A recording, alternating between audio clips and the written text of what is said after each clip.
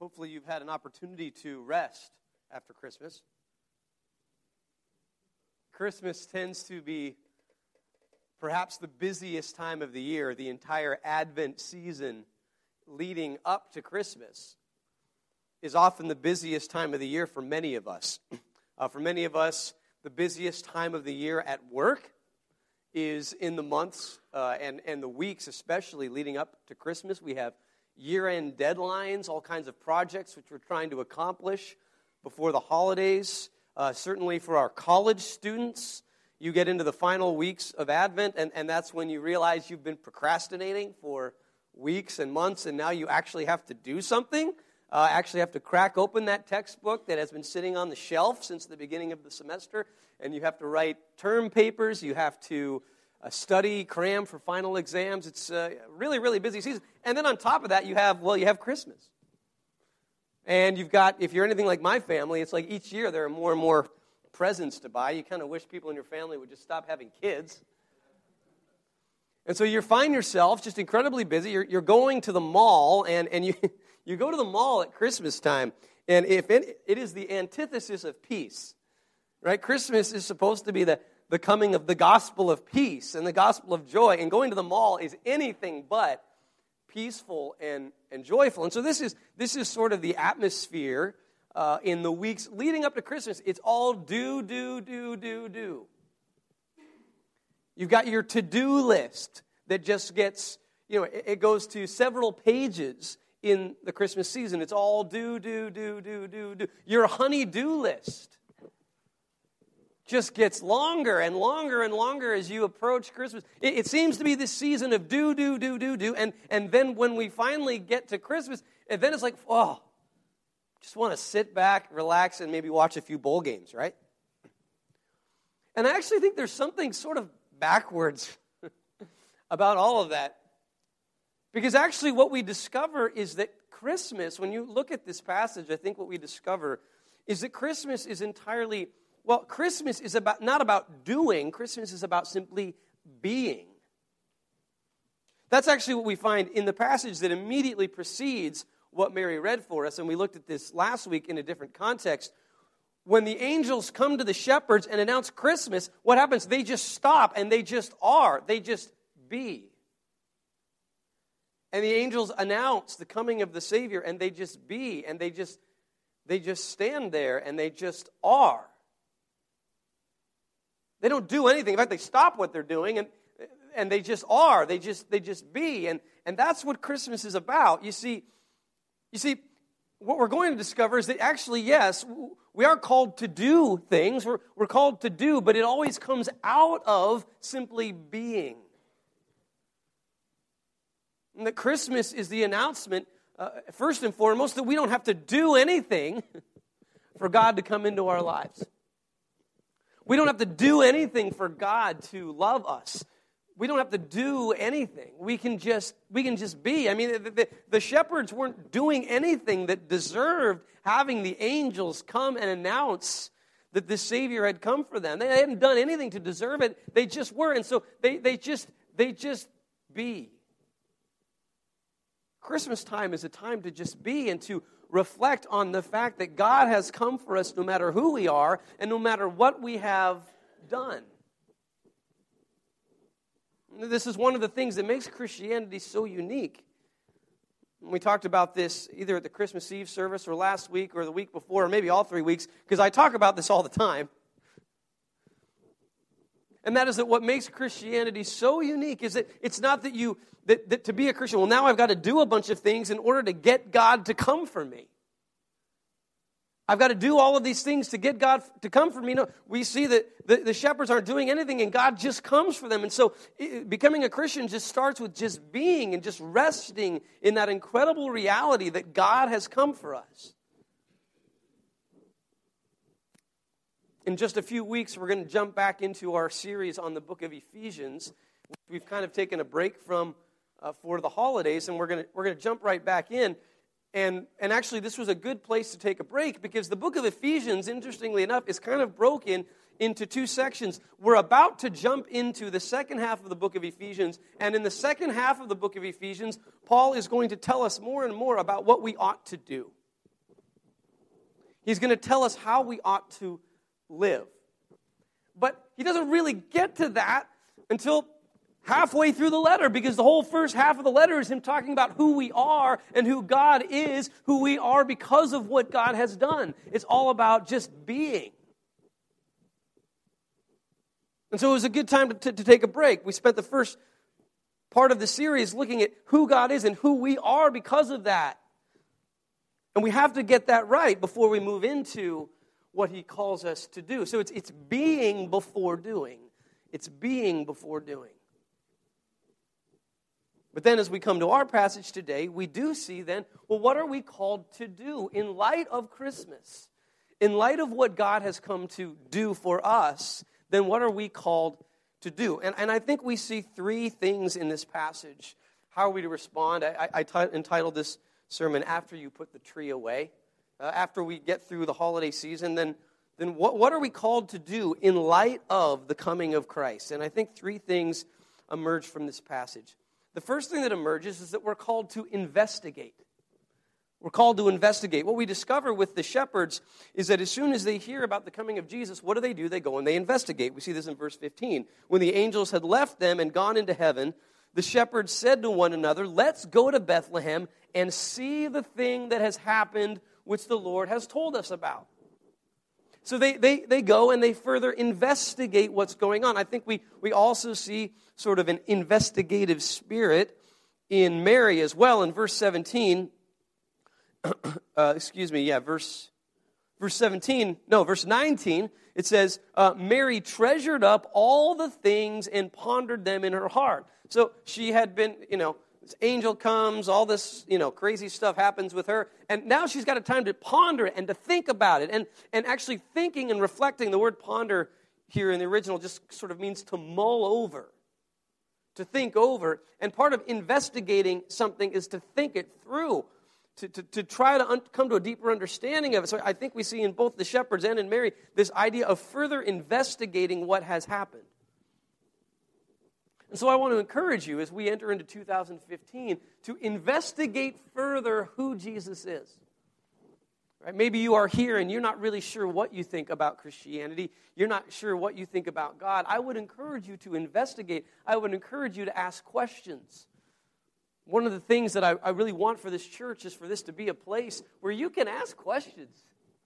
This would be a place where you can ask hard questions, that you can feel comfortable doing that. And I think whether you're pursuing who God is for the first time or maybe you've been a Christian for many years, I think as Christians we need to continue asking questions. We need to not run away from our questions. We need to investigate our doubts, not ignore our doubts.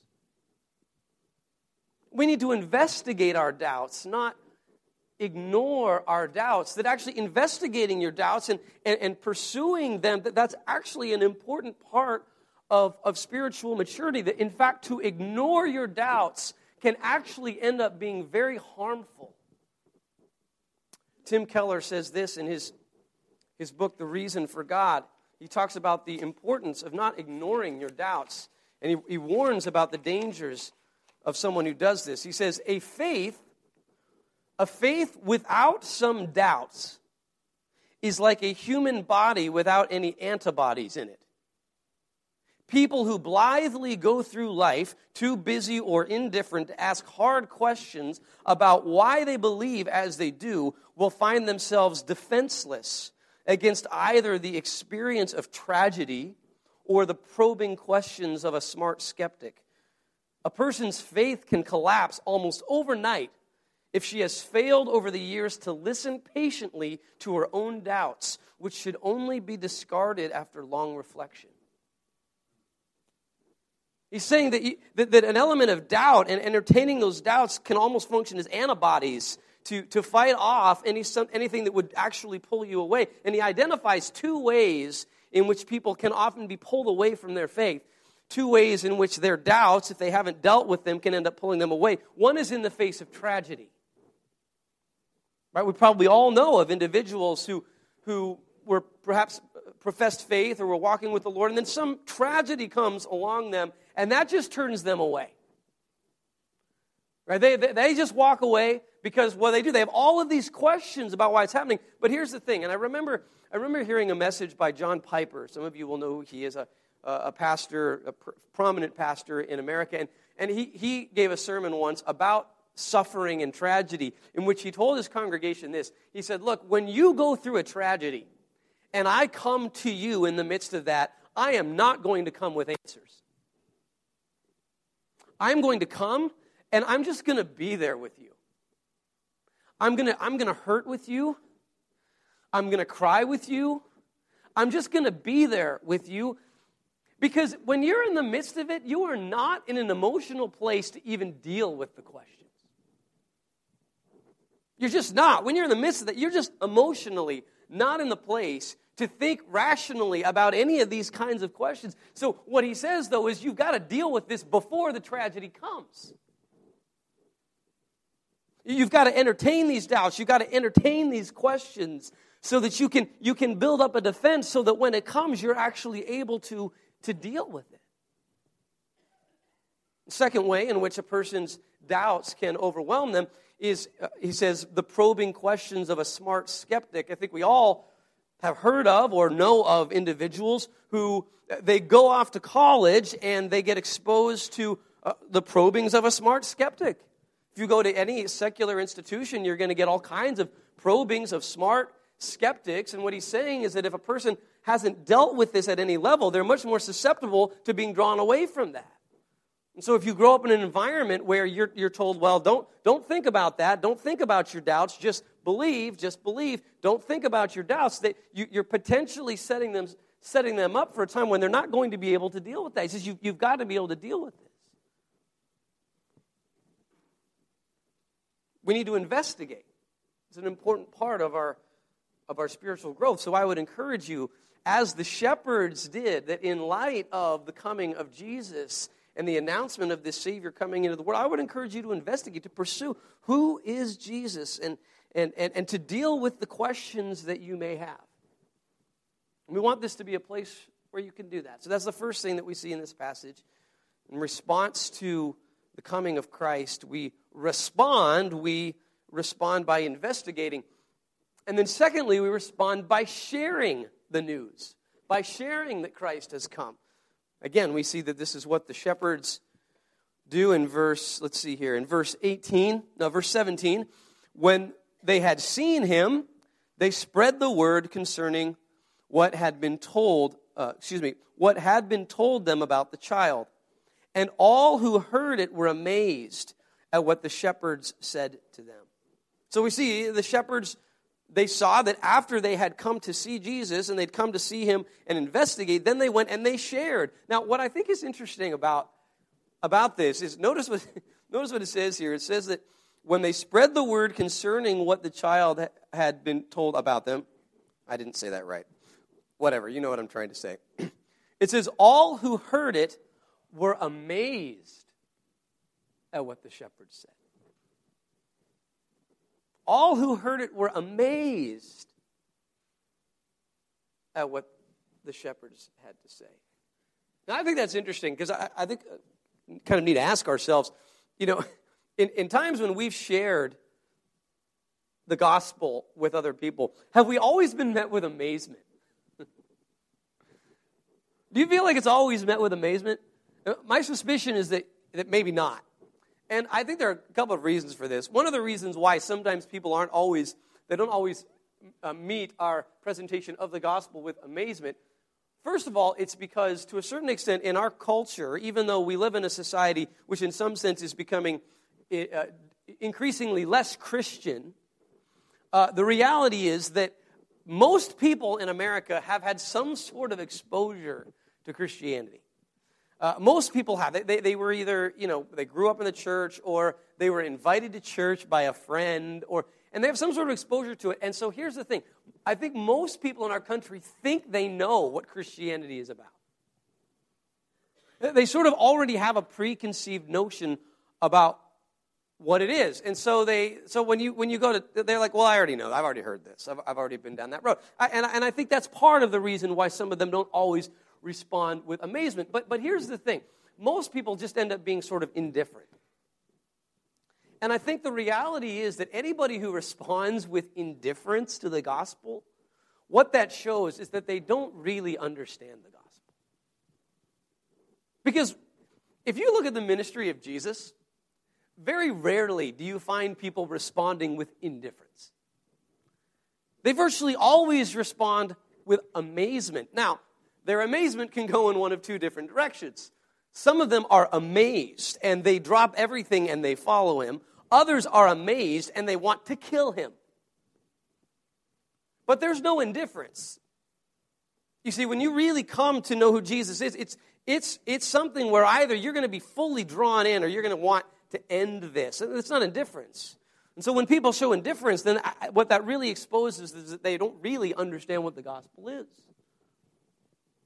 No, that's part of it. And I think, again, what are the reasons why people might not respond with amazement? And I just want to highlight there, I think there are other reasons as well, but at least one or two that I think are important for us to consider is that sometimes the reason why people don't always respond with amazement is that sometimes, I think, particularly in America, we have presented the gospel in sort of a formula. It's been sort of presented as, if you pray this prayer, then you go to heaven when you die. Like, that's it. Like, that's how you become a Christian. You pray this prayer and you go to heaven when you die. And it's this formula, and you just pray it, and I think people just aren't amazed by that. And they're just like, okay, I've heard that before, and I pray a prayer. And it seems sort of strange to them. I pray a prayer and then I go to heaven when I die. It's become this very simplistic sort of formula, which isn't really what the gospel is. It's much deeper than that. I think what we discover when we look at the ministry of Jesus is that he doesn't preach a formula. He always meets people right where they are. He always meets people right where they are, and that the good news of Jesus then is translated into whatever the need of that person is. He takes the need of that person and then takes the good news in all of its fullness and presents to that person what they need. In other words, what we need to do when we share the gospel is we need to know the person with whom we're sharing it. We need to try to get to understand them, see where they're coming from, get them to see, well, what are the issues in your life? And then I can show you how the gospel meets that. That there are a million ways to share the gospel depending on what the person is dealing with and how the good news applies in their life. And this is why I would say that for us, relational evangelism is so important. It's so important for us to build relationships with people so that we can begin to understand where they're coming from. We need to be able to say, how does the gospel apply specifically to a teenage girl who is facing the pressures of high school? How does the gospel apply to a man who's trying to provide for his family and is struggling financially? How does the gospel apply to somebody who has just been diagnosed with a terminal illness? How does the gospel apply in all of these different areas? You see, sharing the gospel is as much a matter of listening to where the other person is coming from so that you can then share with them how the gospel meets them where they are.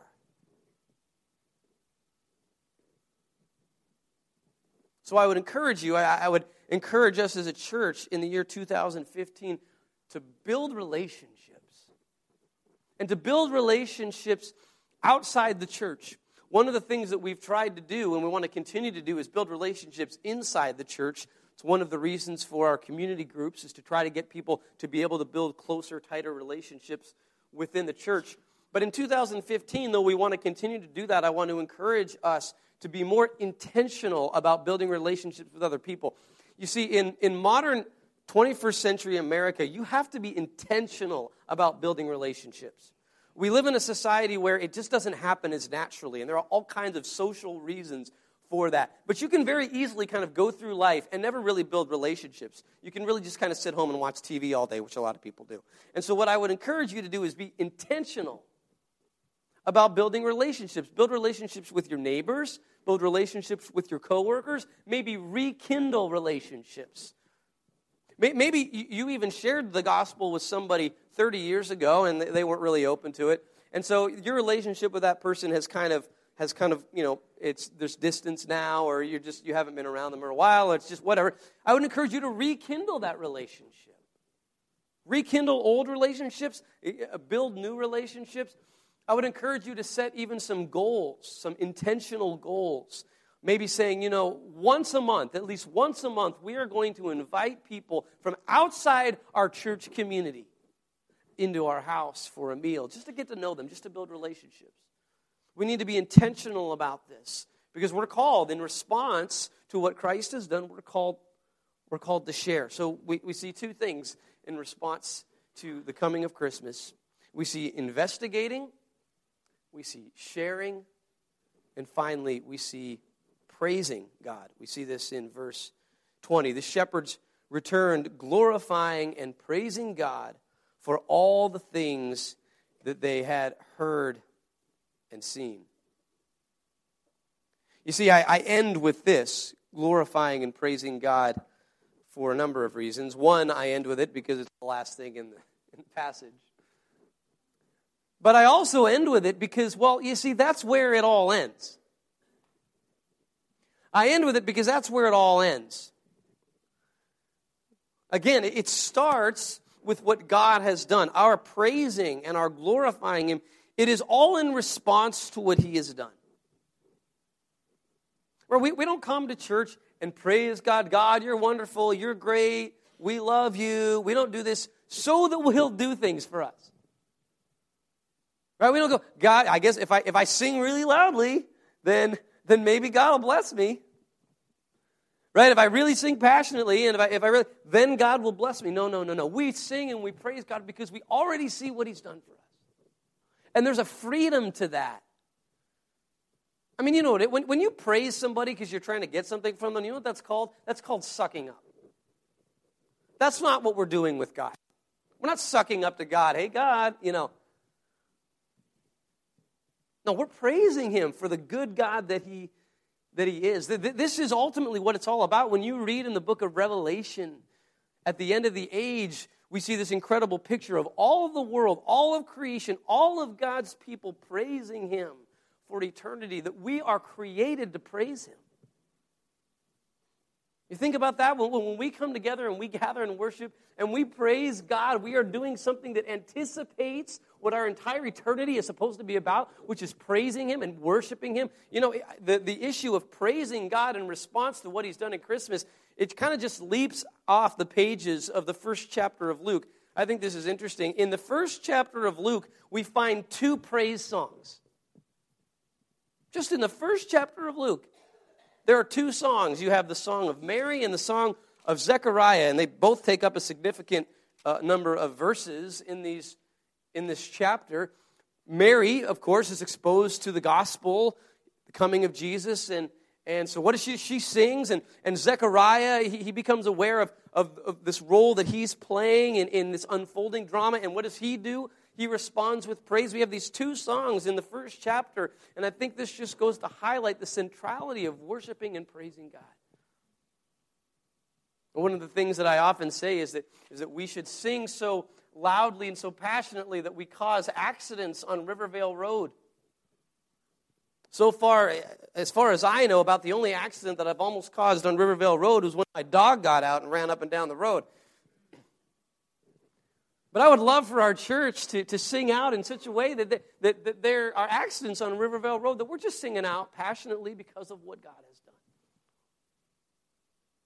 I pray that's something that we would grow in the year 2015. Pray that we would grow in these three things, that we would investigate, that we would pursue who God is, we would be open to our questions, trusting that God is there, and that we would respond by sharing, by building relationships with others and seeking to share the gospel with them. And finally, we would respond with praise. Let's pray. Dear God, we praise you for the good news that we find in the Christmas story. God, we praise you that you humbled yourself. You humbled yourself, the God who created all things.